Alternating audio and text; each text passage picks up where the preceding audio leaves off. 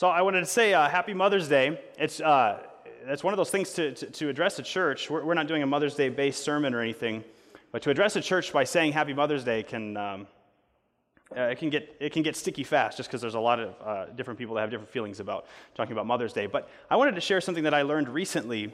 I was actually really challenged by this, that growing up in the 90s, there was a massive problem in society with so many men going off to prison. So I think if you grew up in my generation, if you're sort of in the middle of the millennial generation, especially in evangelical churches, you heard a lot about a father's importance to the family. And I think, in my opinion, it was almost to the neglect of a mother's place in a family. And I was just blown away to read this, like the actual history, the sociology of religion. It's very clear that the mother's place in the home is by far the most important in terms of faith. It's not always, of course, there's some families where it won't be the case, but when you measure a society, children almost without fail will follow the faith of their mother rather than their father if the parents disagree, if the parents have a different faith system.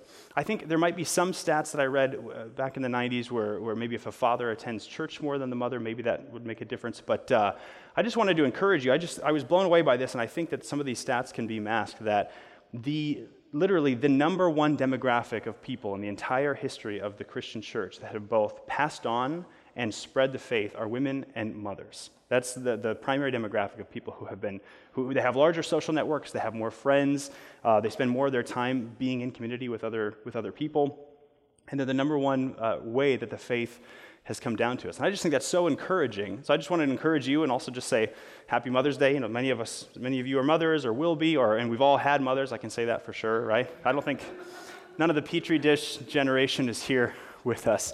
So anyway, that's just, I was just so encouraged by that. And in fact, in the early church, I'll get to the sermon in a second, but in the early church, or rather around the turn of the sort of the new age, what we call the Mark Zero in the years, women were remarkably disrespected. There were about 140 men for every 100 women in the ancient world in the Mediterranean, because women were so devalued that when a couple had a baby girl, they would, they called it, they would expose her. So they would just bring the baby infant out into the forest or the desert and just leave her for the elements, for the animals. It was awful. This is very common in pagan society. People who lean toward infanticide, the removal of an inconvenient baby, that's a mark of paganism, and it happened everywhere. And it happened so often with baby girls that you ended up having 140 men in any Roman or any city in the Roman Empire. You had 140 men for every 100 women. And then with the advent of Christianity, although they didn't have it all figured out, they tremendously respected women, especially when compared with their pagan counterparts. And not only did they have more children in general, but they never exposed any of their babies. And so they were having, about a 50-50 ratio of children.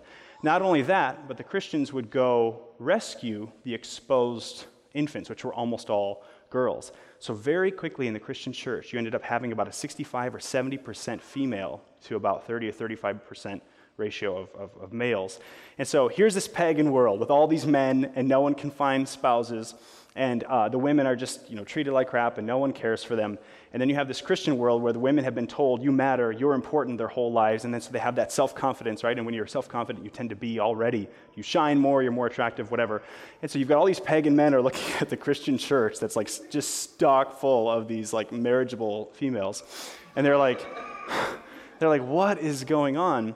And it was funny, and in a way it helped the church to grow. It was also sad because it was good that there were so many women, but there just weren't enough men. And it's been that way ever since. The church has always had about 60% women, give or take. Faith, for whatever reason, God has put it on the hearts of women that they respond to faith more readily and better than men do. That's just how it is. And so still to this day, we have a majority female in the church.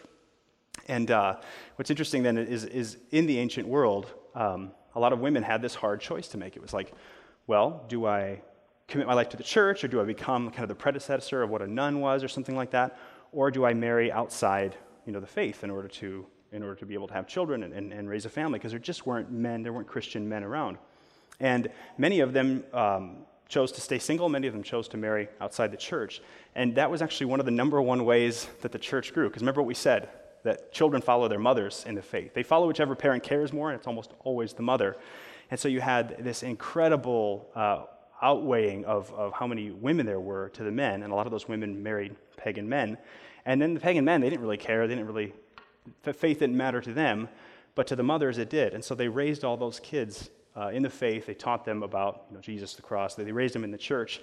And that's actually one of the ways, they call that an exogamous marriage, so a marriage outside the community. And that's one of the principal ways that the church grew. Not only were people coming to Christ all over the place, but also just grew through family ties. So anyway, that's a fun historical fact. Happy Mother's Day.